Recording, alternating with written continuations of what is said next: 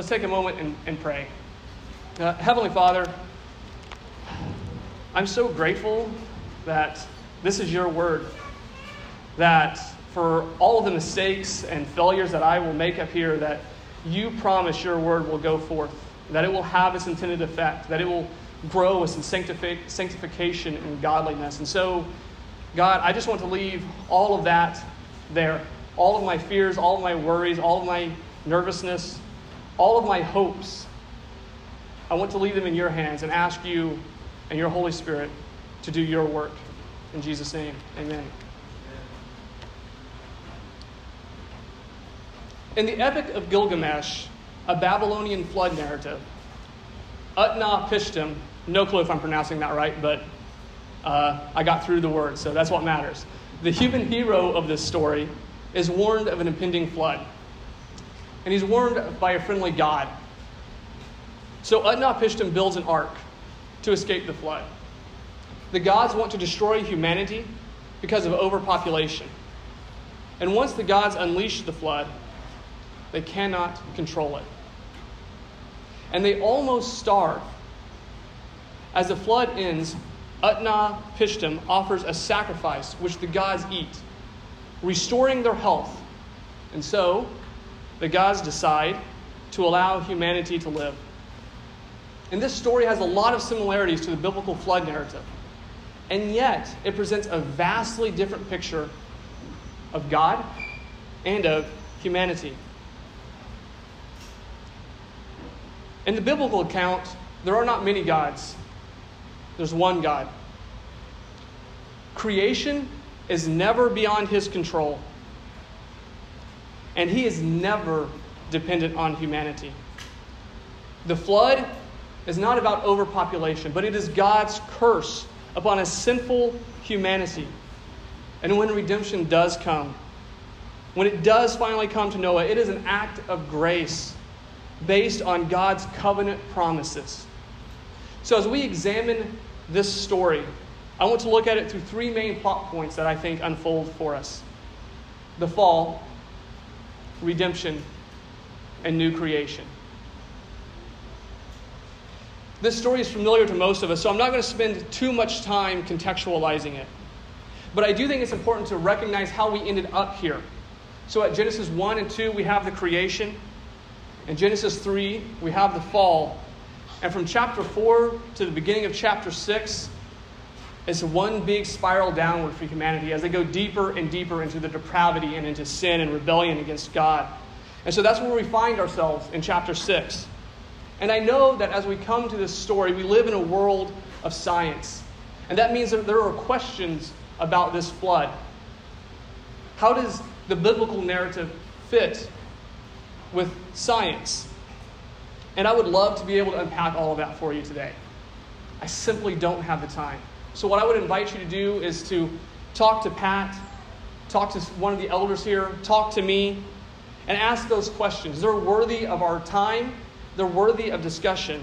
The other thing that I would recommend is a resource that's free online. It's a book called Redeeming Science by Vern Poythress. And you can go through that, and he's going to navigate the biblical narrative and science and give you several different options of how these two can cohere as opposed to be in opposition to one another. With that, we come to the first point, the fall. And we see it almost immediately in chapter 6. In verse 2, actually. Verse 2 brings us this echo of the fall that occurs in Genesis chapter 3, verse 6. You see, as Eve saw the fruit, so the sons of God saw the daughters of man. As Eve saw that the tree was good, so the sons of God saw that the daughters of man were attractive. This word attractive and good is the same Hebrew word. And finally, as Eve takes the fruit, so the sons of God take wives. We see very quickly that things are not as they should be. This is the fall 2.0. What is going on here exactly? Who are the sons of God? Who are the Nephilim? Those are all great questions. And Pat has a definitive answer on all of those things, so get him after church and he'll tell you. I'm going to try to steer clear of some of that, but I'm going to have to deal with it a little bit. But I think one of the things that we can see right away is that these are not really sons of God. They're not acting like sons of God. They're actually acting like sons of Adam, following in his footsteps. And when we look at Nephilim, there's questions there of who are they, but we're told that they are men of renown. Whatever they are, at the end of the day, they're still human. And so I think part of what we can say is going on here is that within Mesopotamian culture, the kings would claim to be sons of God. And we know something similar. If you look at Greco-Roman culture, if you read the Iliad, you know that Achilles was supposed to be the descendant of one of the gods in Greco-Roman culture. And so the Mesopotamians were doing something similar. Their kings were claiming to be descendants of the gods. And their list of kings actually give long life to these kings, some going as far as 25,000 years. And so what God is doing is he's demythologizing the kings of Mesopotamia. He's reducing them to a footnote in his history. And there's some application that we can draw from this. The first thing I want to point to is that the sons of God take wives. This does not mean that they just took a wife. It is probably a reference to the formation of a harem. They are taking God's creational purposes in marriage and distorting it. And one thing that we can see right away is that godly sexuality has almost always been the minority position. Long before the 1960s or the internet and pornography, long before questions about LGBTQ plus community were before us, godly sexuality was already being attacked, becoming the minority. The second thing that we see is that these were men of renown. These Nephilim were men of renown. They were trying to make a name for themselves. They were trying to build their own legacy. We see that today. People are building up their name through business, through wealth, through politics, through gaining followers on social media by saying the most controversial or contrarian thing they can think of. But here's the reality. None of those things matter in God's sight. What God does is reject two myths that are a constant in our culture. The first is the myth of progress. We see here that history spirals down as humanity continues deeper into its sin. And any time that humanity relies on itself to build its own name, there is no progress to be made. We are spinning our wheels in mud and stuck. The second myth that this rejects is the myth of meritocracy. We live in a culture that is concerned with building up ourselves. But God rejects that myth right here. He reminds us that no matter what we do in this life, there are only two fountainheads of humanity that we can belong to. We will either be sons of Adam, or we will be sons of God through Jesus Christ. And as we step back and look at this passage and we see these kings doing all of these sins, we might be tempted to see human sin as simply a social pathology. If we had better leaders, we could fix the systemic issues. We could fix the cosmic nature of sin. But God also reminds us that sin cuts across every human heart. It is a spiritual pathology. The Reformers called this total depravity. And we see this in verse 5 of chapter 6. The Lord saw that the wickedness of man was great in the earth, and that every intention of the thoughts of his heart was on evil continually. That word heart, when we hear it, we often think of our passions or our emotions. But that's not the case in Hebraic thought. In Hebrew, the heart was our deepest being. It was who we were at our most basic core. And this is a great opportunity draw something for your children here, you could take a heart with a compass inside of it, and an arrow pointing on that compass with God represented by a theta at the top and a snake or serpent at the bottom. And our heart is going to be oriented one of those two ways. And the natural inclination of our heart is always toward the serpent, always towards sin. And this word here, intention, the intention of the thoughts, this echoes Genesis chapter 2, verse 7, where God formed the man from the dust. The same word used here again, even though translated differently. And this means that our designed capacities that God put in us, our will, our passions, our intellect, that were meant to image God, become distorted by the fall so that they are now used for evil. There's a book I read a few years back called Ethan Frome. And in that book, we meet Ethan Frome, who is a rural farmer. And he wants more from life, but he is in a loveless, unhappy marriage. His wife is sick, and he is caring for her, barely scraping by. And his wife's cousin, Maddie, comes to care for her. And when Ethan meets Maddie, he sees everything that he aspires to in life. She is pretty and carefree. And it becomes clear that Maddie is not good at taking care of Ethan's wife. And so Ethan becomes fearful that she will be sent away. And so he wakes up one morning,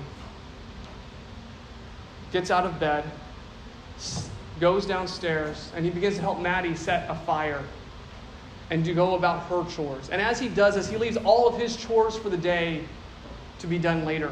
And he knows he's taking on more than he can.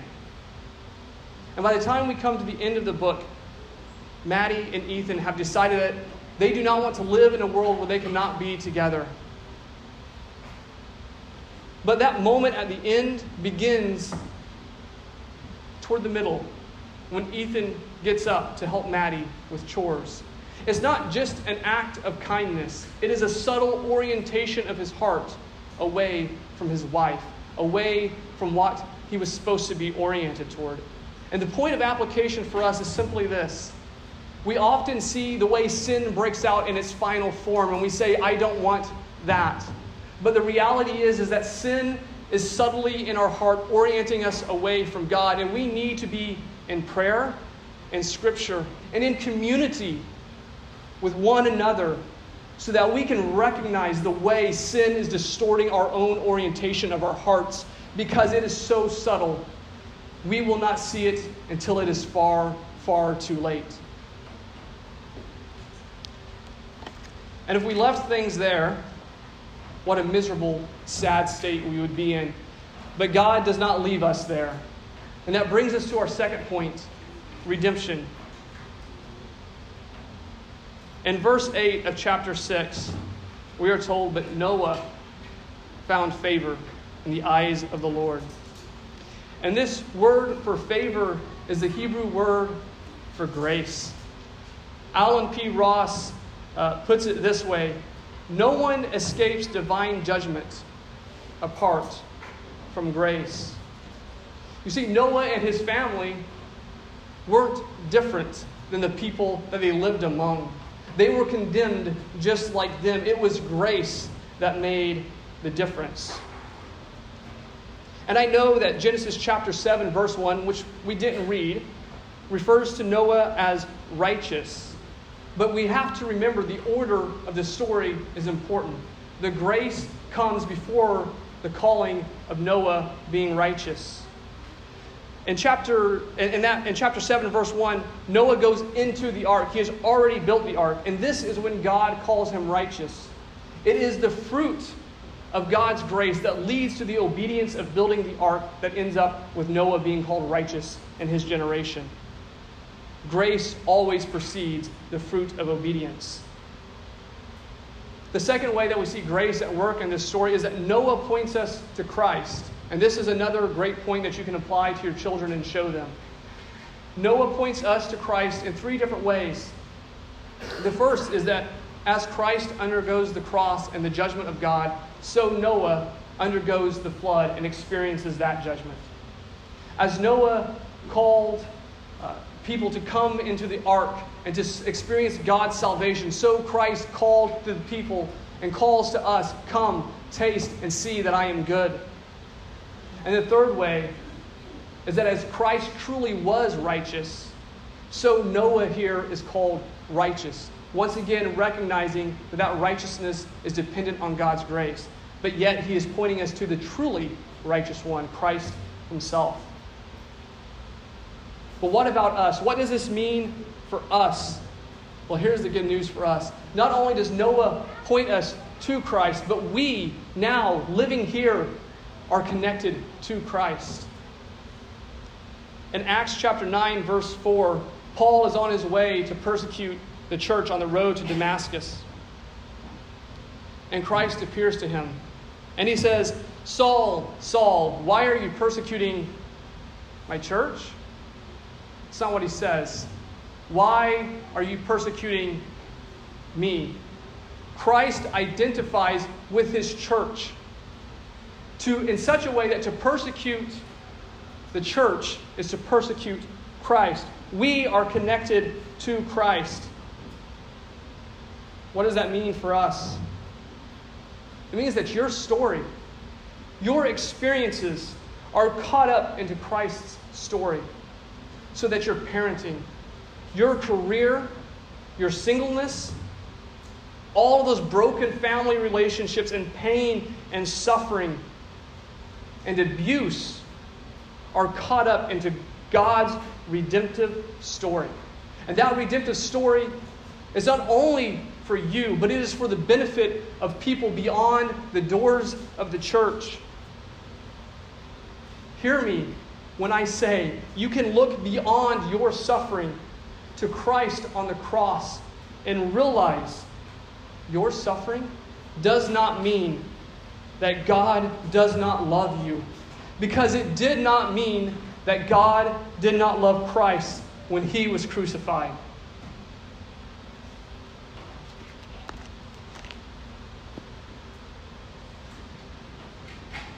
In Genesis chapter 8, verse 1, we also see the mark of God's grace. And I want to focus on two words in that verse. First word is but. Such a simple, small word. But it is a word of contrast, of contrasting. It contrasts everything that occurred in the story before, the flood, God's judgment upon the earth, and what comes after. It is the hinge on which this entire story turns.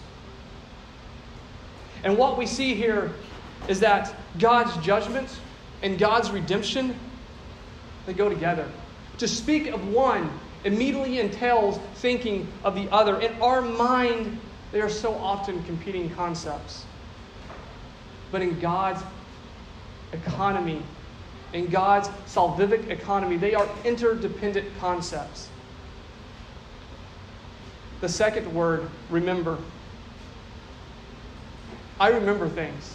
I can think back to the birth of my children. I can think back to the times we've been in the park playing and the laughter. I can think back to my wedding day. But when God remembers, he's not just recalling something. For God to remember indicates movement toward the object. He is moving toward us as he remembers. And what this means for us is simply this. Redemption is not our action. That means that your parenting, your job, your family, your wealth, those good grades in school, they can't save you. They won't save you. You can succeed in every area of your life and not know God. You can fail in every area of your life and you can know God. This is not a meritocracy. This is a place that is different than the world. And here is the good news from that. If your successes cannot save you, then your failures cannot damn you. The ark was a sanctuary. It was a place where the animals and humanity were put to be protected from God's judgment.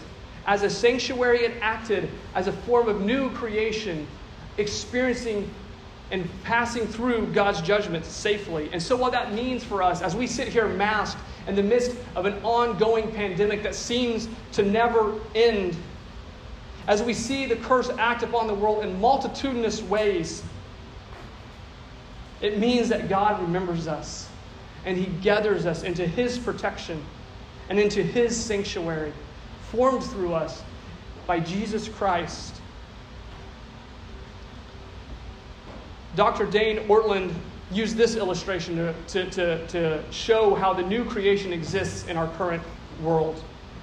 Imagine that you are on the shore of a beach, and there's a child that gets caught in the undertow of the water, and he's pulled out into the water, and he begins to drown, and you, seeing this, immediately begin to run toward that child. And you pull the child out, and he coughs up water, and he stands on the shore now safe, still soaking wet and shivering from the water, still experiencing the after effects of almost drowning. And there is a way in which that child was saved as soon as you moved toward the water. And the same remains true for us. We experience the after effects of the fall. But God is restoring creation. And that brings us to our third point, new creation. In verse 9, God tells us, I establish my covenant. Restoration and hope for creation does not rest on the work of humanity. It does not rest upon moral improvement, but it rests on God's unilateral promise. One of my favorite quotes as I was studying for this is this quote right here. It says, underlying the history of nature and the history of mankind is an unconditional divine yes. A divine yes to all of life that cannot be shattered, either by any catastrophes in the course of this history or by the mistakes, corruption, or rebellion of man. Your failures are not the final word. The failures of this nation and any other nation in this world are not the final word. The final word belongs to God. The second good news about the new creation, we see that this covenant that God makes is not simply with humanity, but is with all of creation. So it encompasses not just us as individuals, but all of creation. We often pit individual salvation against cosmic salvation as if they weren't something held together by God. They are not competing concepts. They are entwined. Individual salvation is integral to cosmic salvation. God cares for all of creation. And that means that we can go out into the world and care about all of creation. It's not always a simple and straightforward way of applying Scripture. We don't always understand exactly how we should care or what we should do, but we should be stewards of the good and the beautiful and the true, and that is going to be complicated. And we are going to have disagreements, and we are going to have to work together through that as a community. The other thing that we see here is that God gives us a sign of His new creation to remind us of the hope that we have. That's in verse 12. He gives the sign of the covenant as He hangs His bow in the air. And we have a sign of the new covenant here before us today. God reminds us as He remembers Himself and moves toward us. He brings His judgment to a hopeful conclusion as He hangs His bow up, saying, my wrath is now giving way to hope of a new creation. And so He does so in Christ Jesus with the sign that stands here before us. Just as Noah and Christ were brought through God's judgment, so you will come through God's judgment. You will stand on the final day in judgment and know that you are in Christ and that you are saved. Your work, your parenting, your grades, your schooling, all of that is part of God's new creation. Not necessarily that all of those things will be brought into the new creation, but in this way, that obedience does not earn our salvation, but it is a way to enjoy God's creation and covenant blessings. So that as we go out into the world, the fruit of God's work in our life is manifested through what we do in the here and the now. It is earthy.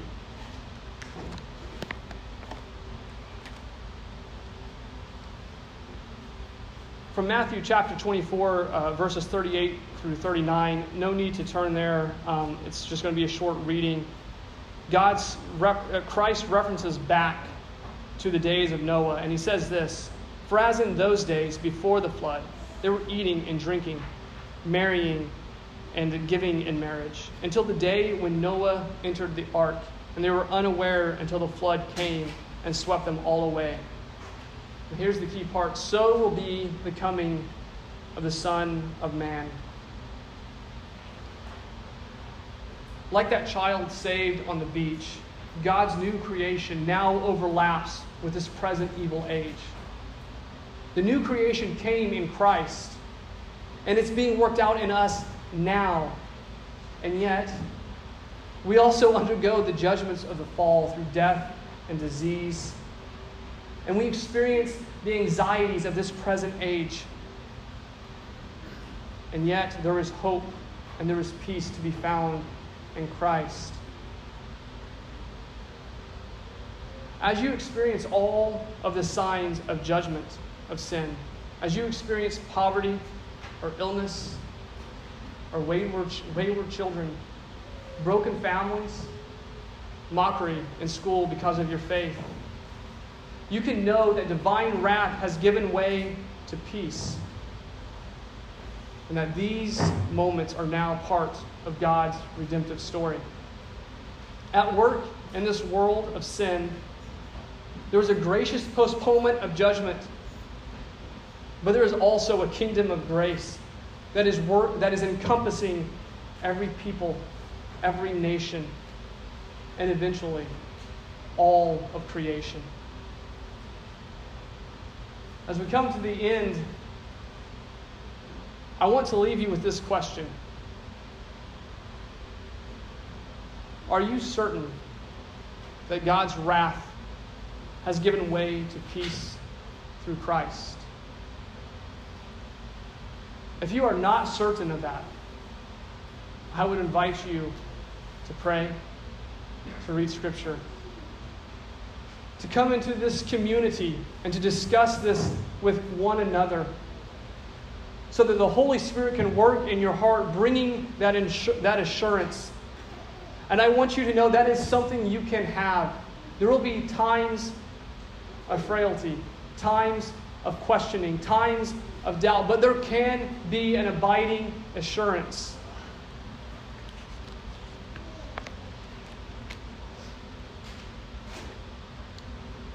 Utnapishtim had many gods. And we think we've progressed past that. If you ask anyone today, do they have many gods? They would tell you no. We haven't progressed past the service of many gods. We call our gods by different names. We call them the arc of history. We call our gods chance and time and money. We call our gods nature or science or whatever it is that is in your heart that you are promoting above God. And we need to recognize that God is calling us to reject this myth of progress so that we can see the deep spiritual pathology that abides in us. We need to recognize that when God invites us to salvation, He does not invite us into a meritocracy. He does not invite us to build a name for ourselves. He does not invite us to save ourselves. So the question then becomes, how then should we live? And I can't help to think of that question, but to think of Ruby Bridges.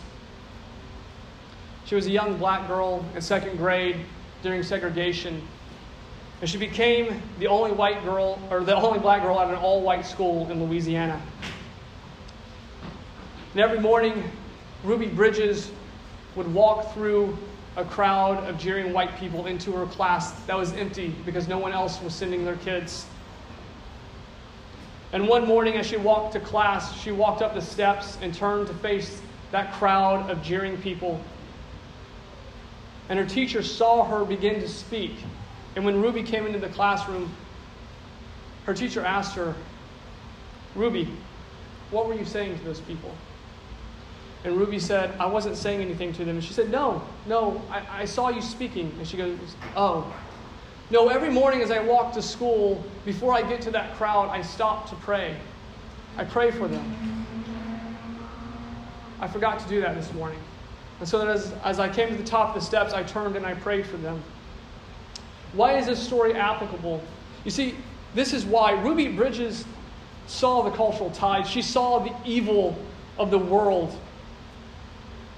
And she didn't take the attitude of it's us versus them. Her attitude was, it is an us for them. And she knew that to maintain that attitude required a reliance on God. And so she turned in prayer to God. Few of us will experience what that little girl, no older than my oldest son, experienced. But whatever suffering, whatever abuse, whatever mockery we find ourselves undergoing, we can know that our story is caught up into God's story and that there is redemption